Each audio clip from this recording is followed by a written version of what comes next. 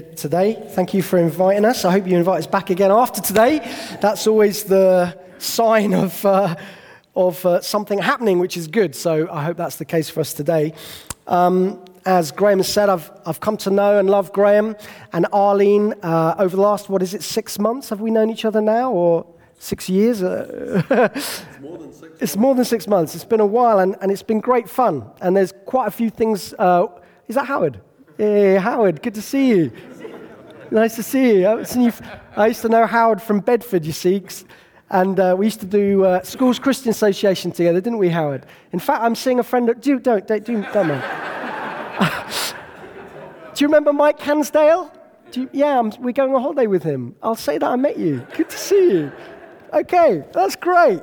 So I used to know Howard. Anyway, back to today. So we've known Graham and Arlene for X months now. It's been really good fun meeting often with Graham, pretty often actually, to pray and chat and encourage one another. And so it's really good to be here. And also Donovan, met Donovan properly for the first time a few weeks ago. He came to a meeting which was at Hope Church in Shrewsbury. And that's been really good fun to get to know you guys and to feel welcome here. Tracy's my wife.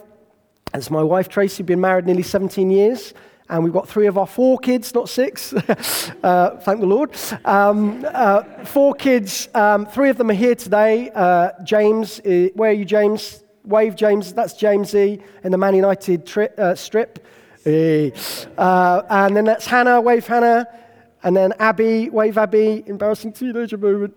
And our oldest isn't here, she's at our church, and she wanted to be there with her friends today. So, we are from a Baptist background, actually. I used to go to a church in Bedford called Russell Park Baptist Church. Tracy became a Christian at Brick Hill Baptist Church. So we kind of are Baptist people, I suppose, if you like, sort of thing. So we kind of feel very at home here and welcome here, and we believe that God is going to bless you, and trust that God is going to grow you and expand you as you make a massive impact here in Bridgnorth and beyond. I believe God wants you to know that this is kind of prophetic word perhaps, that your impact is to be beyond Bridgnorth. It is Bridgnorth, but it's also beyond Bridgnorth. So many outlying villages, so many places where there's no gospel impact. And I just give this and share this. Think bigger than what you're thinking at the moment. Think bigger. God has got plans for you to be a church that is a regionally affecting church in this area, I believe. And I humbly submit that to you to pray about, but that's what I feel. So if we could do the first slide. We're in Philippians chapter 3 today, and I believe you've been doing a fantastic series on Philippians, and I've got the privilege of sharing Philippians chapter 3, and we're from 1 to 11. I think this is in the NIV version, but I normally use the ESV. So if you find there's a few discrepancies, check it out and make sure that I'm not preaching something really dodgy, or even slightly dodgy, I hope. Here we are. So Philippians chapter 3. Have you guys got it on the sides there? Okay, well, I'm going to crack on. Philippians chapter 3, verse 1. Further, my brothers and sisters, rejoice in the Lord! Exclamation mark. That's why you can raise your voice a little bit. Rejoice in the Lord. It is no trouble for me to write the same things to you again, and it's a safeguard for you. Watch out for those dogs, those evildoers, those mutilators of the flesh. Stop there a sec. So, sometimes we can be too nice. I was once told by an elder at a Church of Christ the King, a big church in Brighton. I don't know how many thousand they are now. When we were there were over 1,000, I think, weren't they? He said, Nick, John Hosier, he said to me, Nick, you're nicer than Jesus. I thought to myself, that's a big rebuke, actually, because we're not called to be nice. We're called to preach the truth, to speak the truth in love, but nevertheless to speak the truth. And Paul is doing that. And we might think, gosh, this is hard words. And they are hard words. But what Paul is doing is protecting the sheep from those who are dressed like sheep, but really they're wolves. And he calls them dogs. Now, I've got a dog.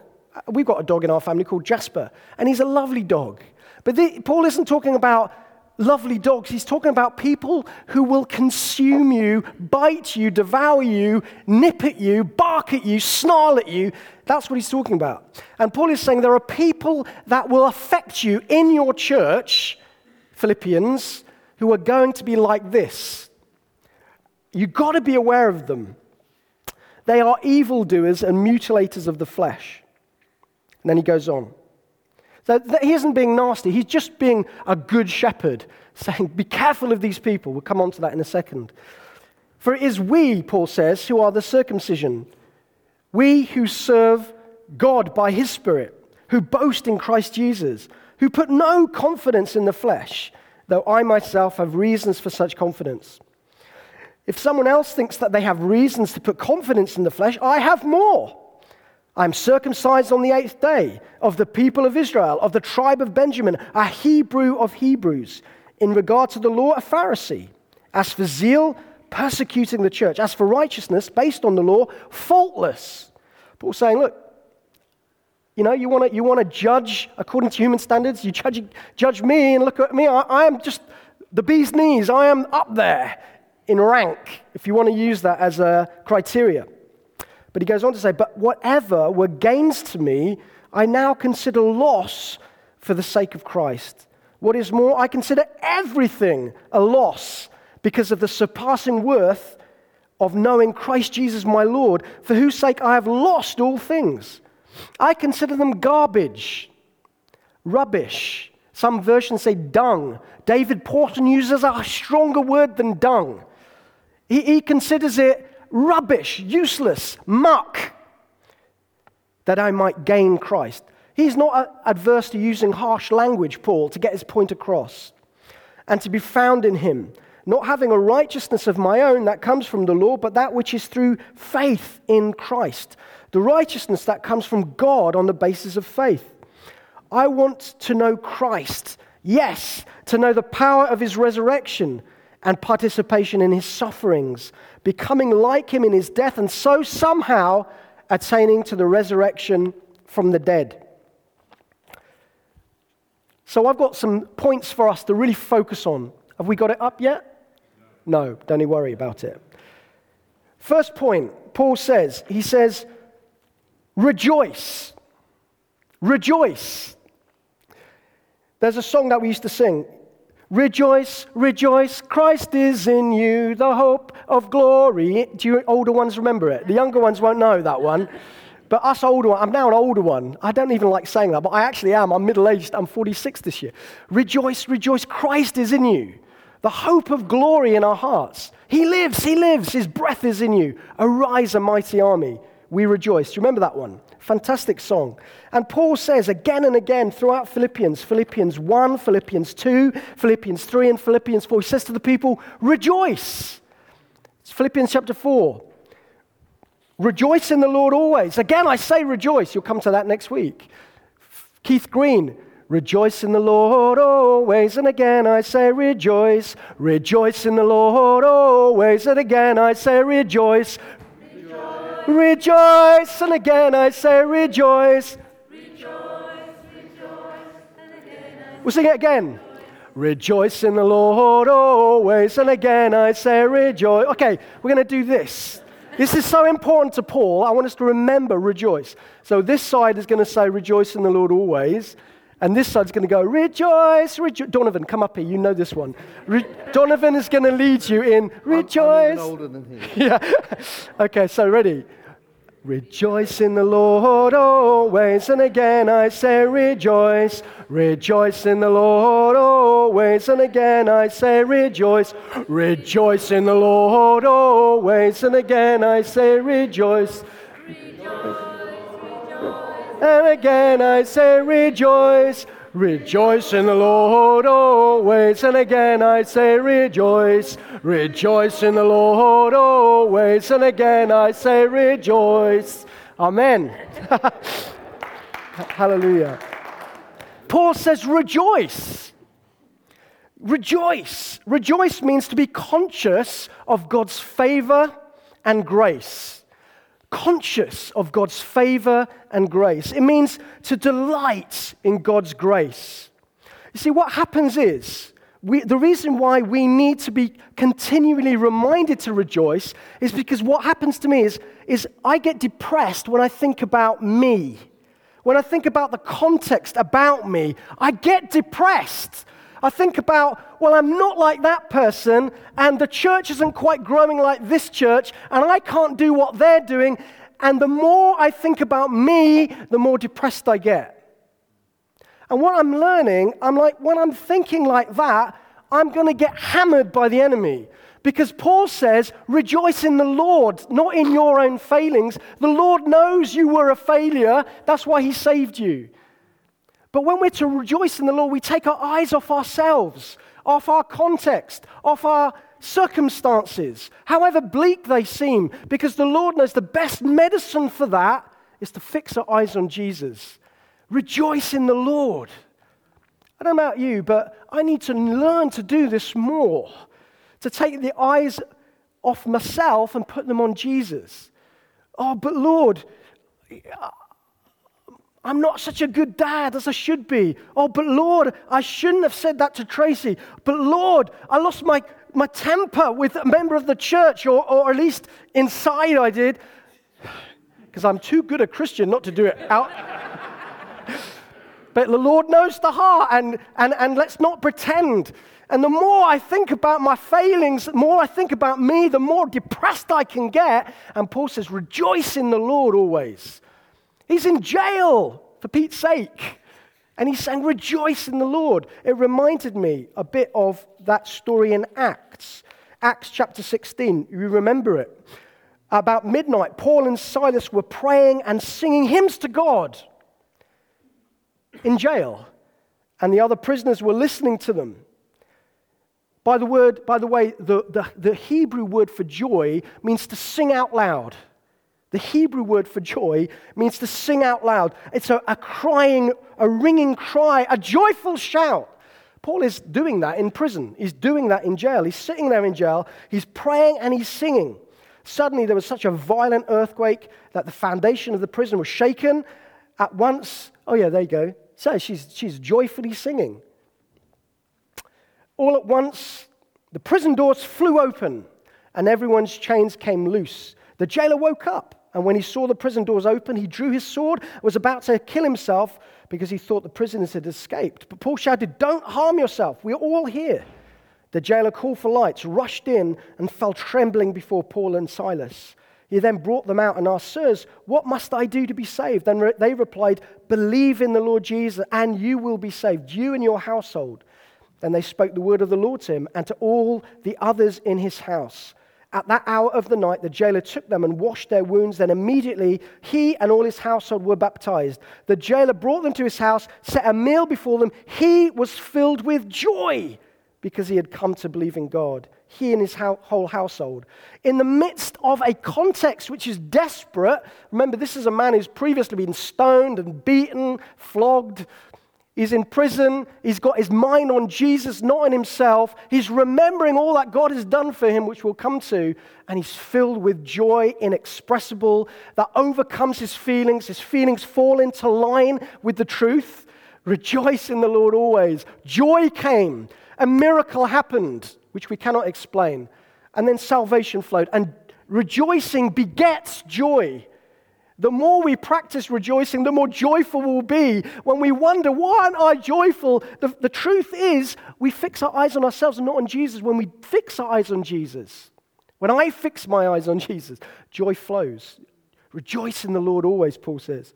Again, I say rejoice. If you're like me and you struggle on occasions with feeling down or depressed or sad, then like me, let me urge you and encourage you to fix your eyes on Christ, your Savior, your Lord, and rejoice in Him that He loves you. And we'll come to what that means in just a second.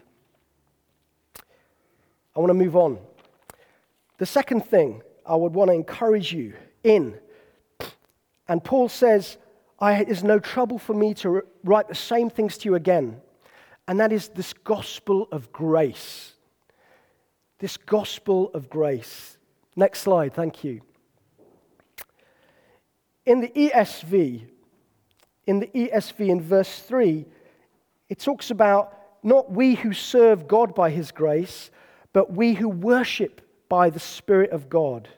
We who worship by the Spirit of God. You see, it's impossible to worship God unless you worship by and in the Spirit of God. Remember Jesus when he talked to the Samaritan woman? We worship on this mountain. He says, that's fine, we worship in Jerusalem, but one day we'll all worship in spirit and in truth.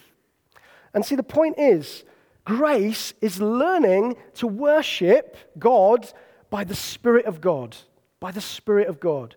We were dead in our sins. We were all of us dead, unable to reach God, unable to have any contact with him, unable to please him, unable to have a relationship with him. And that's when we were sinners, Paul writes, doesn't he, in Romans, dead in our sins and our transgressions, he sent Jesus to die for us. So Paul's saying, when he's talking about these mutilators of the flesh, he's saying these are people who want you to take your eyes off Jesus and start thinking about what you are or aren't doing. These mutilators of the flesh want you to be aware of that you don't know enough. You need to know more. These mutilators of the flesh want you to think that you don't do enough. They want you to think that you aren't good enough for God. You've got to add things on. You've got to be a bit more religious. These mutilators of the flesh want you to do more and more and more in order to try and please God or connect with him or have a relationship with him. Get yourself circumcised. Don't eat this. Don't go there. Don't watch this. Paul says when these people come into the church, they will throttle the life out of you. Because it's by grace that we're saved. It's not about what we have done or can ever do to please him. It's about what he has done and how he loves us unconditionally, without favor. Something that we don't deserve. It's a bit like this. I'll give you an illustration. My kids have heard this numerous times, so please don't yawn, children, and Tracy. It's one of my favorite stories. I always tell it when I go somewhere new. Anyway, so if I come back, tell me to shut up if I tell this story again. So I'm like in my mid-20s. My mum and dad's house got a nice wrought iron gate on it in Bedford, where I know Howard from. And I'm walking around the wall of the garden, just about to get into the wrought iron gate. I see these two men with a crowbar trying to get in my mum and dad's house. By the way, I went to prison to preach, and I told them this story. They thought it was quite funny. You're a different audience. They're trying to get into the house with a crowbar. So I'm saying, "Stop, thief!" They look up. One was a really large, fat guy, and the other was a skinny guy. They both, rather comically, climb over the other side of the wall and run down the alley. I'm running down the alley saying, "Stop, thief!" Bedford Modern School is just by my parents' old house. You know where I mean, don't you, Howard?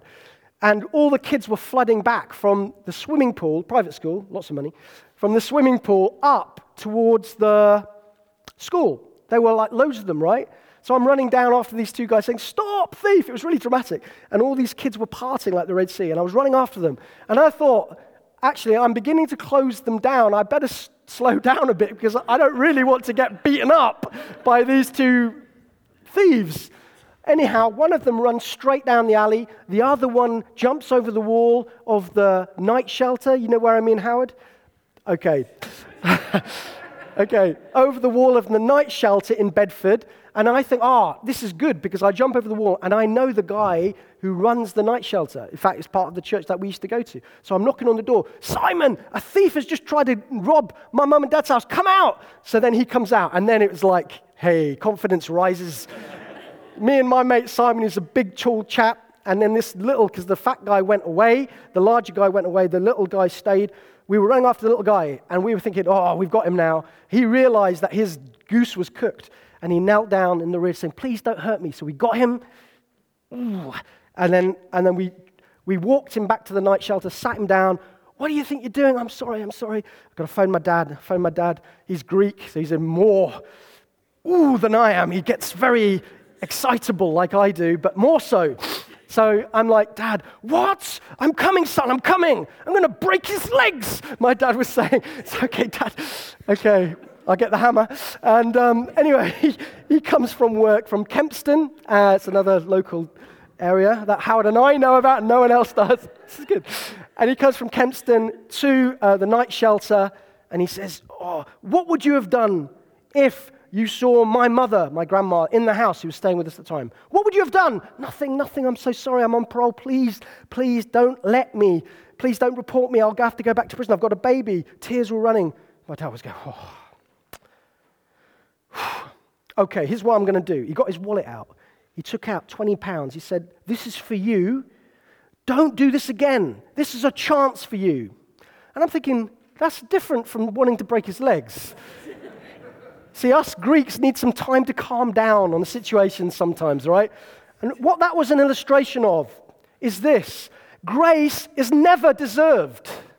This man, like you and me, have done things wrong. Much worse than trying to get into someone's house. We have offended God so greatly. We are rebels. And God says, look, I'm not going to give you £20 and pat you on the head. I'm going to send you my son to die for you. That's how valuable you are. And this is where I get £10 out of my pocket. Who would like £10? No, who would like £10? Who would like £10? Well, come and get £10. Oh, Hannah. Who else would like £10? Okay. It's the problem when you do an illustration, your kids know what you're going to do. They know that they're going to get happy. But the thing is, when Christ died, we all know he died for us. But he requires that we say, I want you, I want your forgiveness. He's saying, here I am, I died for you, will you believe in me? It's by faith, isn't it? By faith that we receive the forgiveness and love of God. It's not by trying hard. It's not by trying to change my behavior. It's not by trying to mutilate my flesh, beating myself up. It's by saying, you died for me. You love me unconditionally. You died for me when I'm at my worst. When were you at your worst last? I'm trying to think when I was at my worst last. It's so long ago. No, Tracy will tell you when I was at my worst last. She'll probably tell you the date and hour when I last made her cry or something. But the thing is, the issue is, it's not how good you are, it's how good he is. The issue with grace, it's not about you or I, it's about what he's done for us. What we've got to do is receive it. Receive it. Believe it. And what Paul says, these mutilators of the flesh come and say, you're not good enough. You will only be good enough if you do. And what it does is, it takes our eyes off Jesus. It takes our eyes off him and his glory and his majesty and his holiness and his goodness and his perfection. And it starts focusing on us and what I'm doing and how good I am and am I doing enough and am I praying enough and am I... Paul says these are mutilators of the flesh. Rejoice in the Lord. Rejoice in the Lord. Think about him. Whatever is good, whatever is noble. Think about these things. Think about him. Let's be people who are less self-conscious. Let's be self-forgetful. Let's put our eyes on him and what he has done and who he is and how much he loves us. Because we have no confidence, do we, in the flesh? Paul says, you want to talk confidence in the flesh? Come on, let's bring it on. He's a fighter. He's a brawler. He uses language which is in your face, Paul. And he's saying, look, you want to talk about confidence in the flesh? Come along, let's do it. Sit right down. I'm this, I'm that, I'm this. I've got a PhD, I'm a millionaire. So you want to do that? We can do that, but it's all rubbish compared. It doesn't do anything for you. You can knock on 100 doors. You can give out 1,000 tracts. You can pray for hours and hours. But if your eyes aren't fixed on Jesus, then it's just a bunch of rubbish. It doesn't help you. Do you see what I mean? It's about grace, isn't it? And Paul says, look, I'm not embarrassed about telling you the same things because we need to hear it. Because our propensity is to drift from grace, is to drift to me. Am I doing well enough? Am I good enough? Am I working hard enough? Am I acceptable to God? And getting down that track is a dead end. It literally is a dead end. Rather, Paul says, look, think about what he has done for you. Think about his unconditional love for you. It's all for you, from him for you, from him to you. Love that flows from him to you.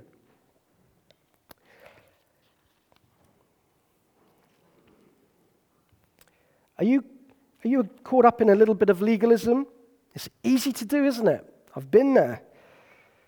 You kind of lose your first love for Jesus a little bit. It becomes stale, hard work, plowing, plodding, like through treacle. Your relationship with the Lord changes. He says, just reminded that song, "You're a good, good father." You know that one? You're a good, good father. It's who you are. It's who you are. And I'm loved by you. It's who I am. It's who I am. I'm loved by you. It's grace. Start and finish of our faith is grace, grace, grace. And maybe a bit later we can have some time of prayer where we're praying into these things. I want to be free from legalism. I want to be free to enjoy God, to think about Him and what He's done for me. So that's the second point. First point, rejoice. Fix your eyes on Him. Second point, it's all about grace, God's free gift to you and I. And Paul goes on and he explains it, that this is all rubbish compared to knowing Christ. It's rubbish, it's dung, it's horrible, useless rubbish. And then he goes on to talk about something which is slightly challenging in some ways. In verse 10, I want to know Christ. Yes, to know the power of His resurrection and participation in His sufferings, becoming like Him in His death, and so somehow attaining to the resurrection from the dead. What does that mean?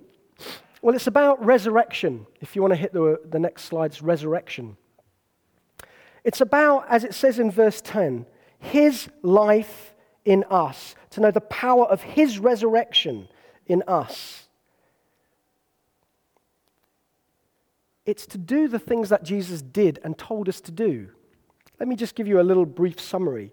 Luke chapter 4, he starts with his kingdom manifesto. He says, "The Spirit of the Lord is on me. He has anointed me to proclaim good news to the poor. He has sent me to proclaim freedom for the prisoners, recovery of sight for the blind, to set the oppressed free, to proclaim the year of the Lord's favor."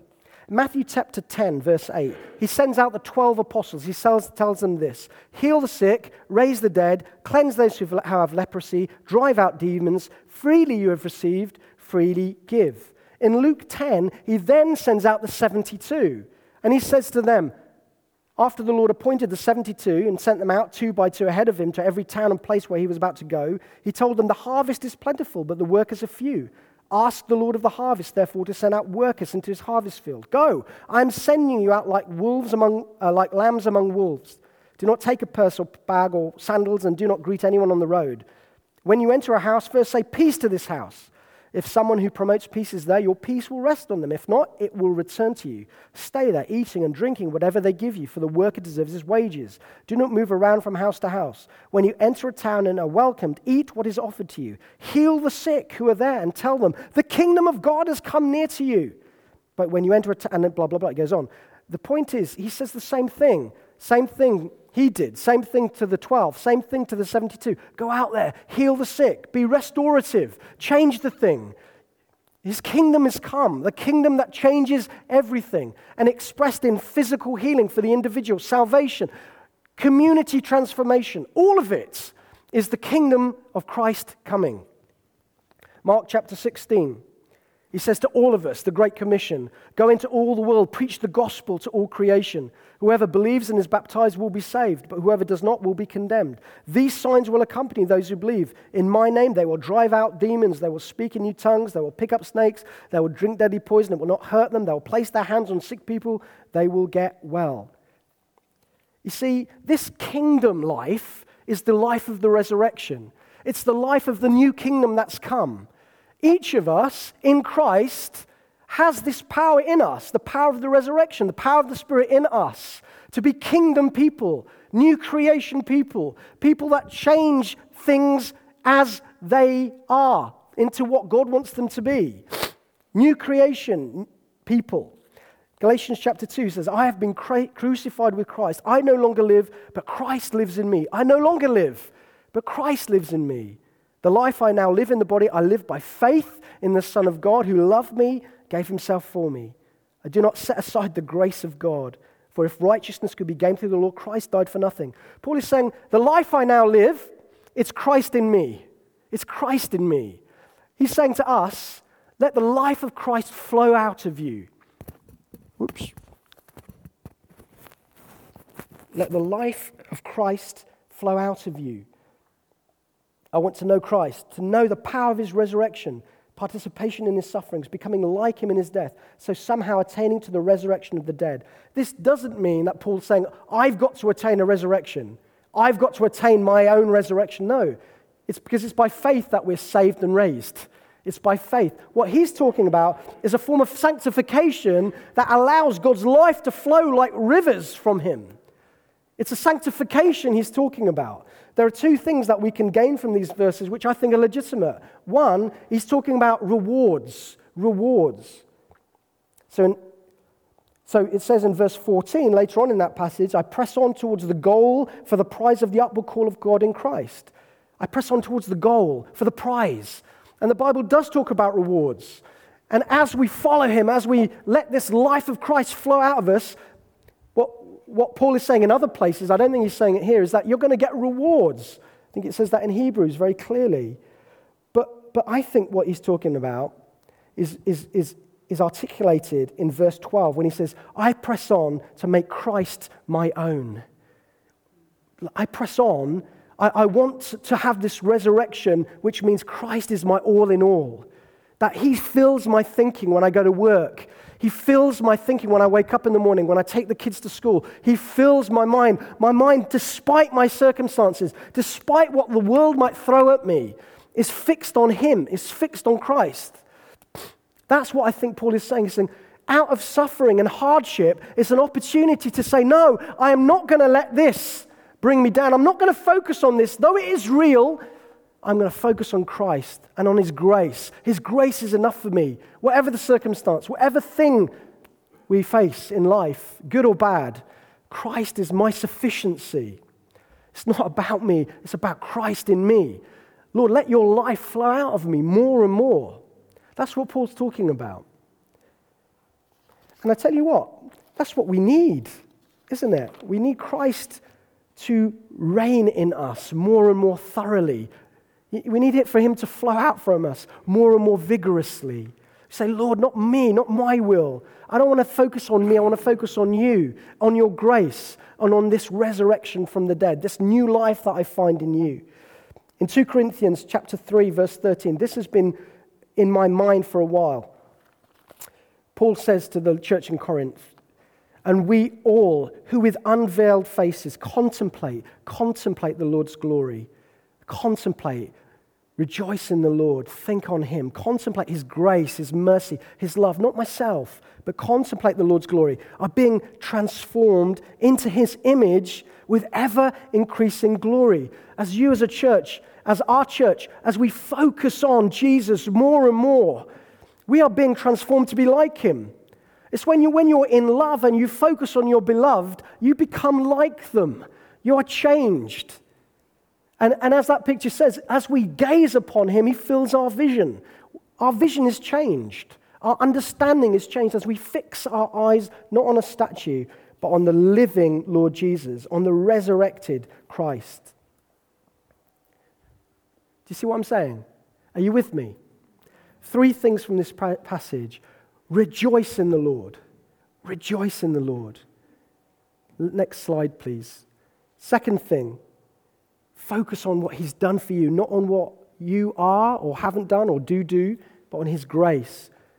And thirdly, let this new life flow from you. So maybe you're like this, and here we're coming in to finish. Maybe discouragement and depression can overtake you. The Lord wants this to be a moment now for you to be made anew in the joy of the Lord as you focus on him, as you think about him and what he's done for you, and how much he loves you. How much he loves you. Maybe you're really wanting to serve the Lord, and what's become initially a joy has become a burden on your back. And actually you've moved away from grace and you're thinking, I've got to do more, I've got to try harder. And you're like a hamster on a wheel. You're thinking, I'm getting nowhere, but I'm just really burnt out with doing, and the Lord wants to say, no, it's about grace. I can't love you any more than I love you. Because actually this new life, which means us doing stuff, comes out of His power, His mercy, His ability, not our own ability, not our own effort, but out of Him. I'm not saying that it doesn't mean that we don't get involved. Of course we do. It's not automatic. It's about our choices, but actually it comes as a joy rather than a burden and a duty. And maybe you'd like to see more kingdom action in your life. Maybe I'd like to see more kingdom action in my life. I'd like to see more people come to know Jesus. I'd like to see more people set free from things. I'd like to see more people healed in His mighty, resurrected name. It's not any name, it's the name above all names. Maybe you'd like to see more action in your life. Maybe life for you is just it's a bit mundane and boring. I come to church, I sing some songs, I give some money, I say some prayers, I go home. And then life is normal. It shouldn't be. It's not to be like that for us. We're the resurrected people. Anything could happen at any time for any one of us. Just step out in faith. You see someone, can I pray for you? Yeah, I'm going to pray for you. Wow, something happens. The Lord wants us to say, yeah, I'm going to take a risk. I'm going to pray for this person. I'm going to tell them about Jesus. I'm going to dare to phone them up when you're prompted by the Spirit. I'm going to send them a text. I'm going to invite them around for dinner. Who knows what will happen? It's for you. There's no boundaries. There's no borders. There's no level of spirituality where you have to reach it before something happens that's amazing. No. So are you discouraged? The Lord wants to bring you joy. Maybe you're depressed. The Lord wants to bring you freedom and joy. Rejoice in the Lord always. Are you full of burdens of having to work hard? Well, the Lord wants to remind you of grace, free you from those burdens. Are you looking for the excitement that comes from the kingdom life, not just existing? The Lord wants to bring you a refreshing to believe that He can use you in your place of work. He can use you in your fellowship. He can use you in your street, in your community, wherever you find yourself, as His ambassador, because you have His life in you, the resurrection life pouring out of you. Amen? Should we just pray? Then shall I hand over to you, Graham? Father God, Father, we love you. You're a good, good Father. It's who you are. It's who you are. And you love us. It's who we are. Lord, we just receive your love. We just want to thank you for Jesus, our Savior, our Lord. It's not what we have done or can ever do for you. It's what you have done for us. Lord, we are so amazed at your amazing grace and love for us. Lord, we love you. We worship you. We thank you, Lord, that you bring joy unspeakable because our names are written in the book of life. Because, Lord, this new life is in us because our sins have been forgiven. Our past has been completely done away with, forgotten and forgiven. We are new creations. The old has gone, the new has come. Thank you, Lord, for your Holy Spirit. This new life in us, the life of the resurrection, the kingdom that has come, that will come and is about to come. It's a kingdom that's coming and has come already. And Lord, we are people of that kingdom. Oh Lord, we pray, fill us with your Holy Spirit. Remind us, Lord, of your amazing grace. Fill us, Lord, with unspeakable joy. Lord, we praise you that we're loved by you. Hallelujah. Amen.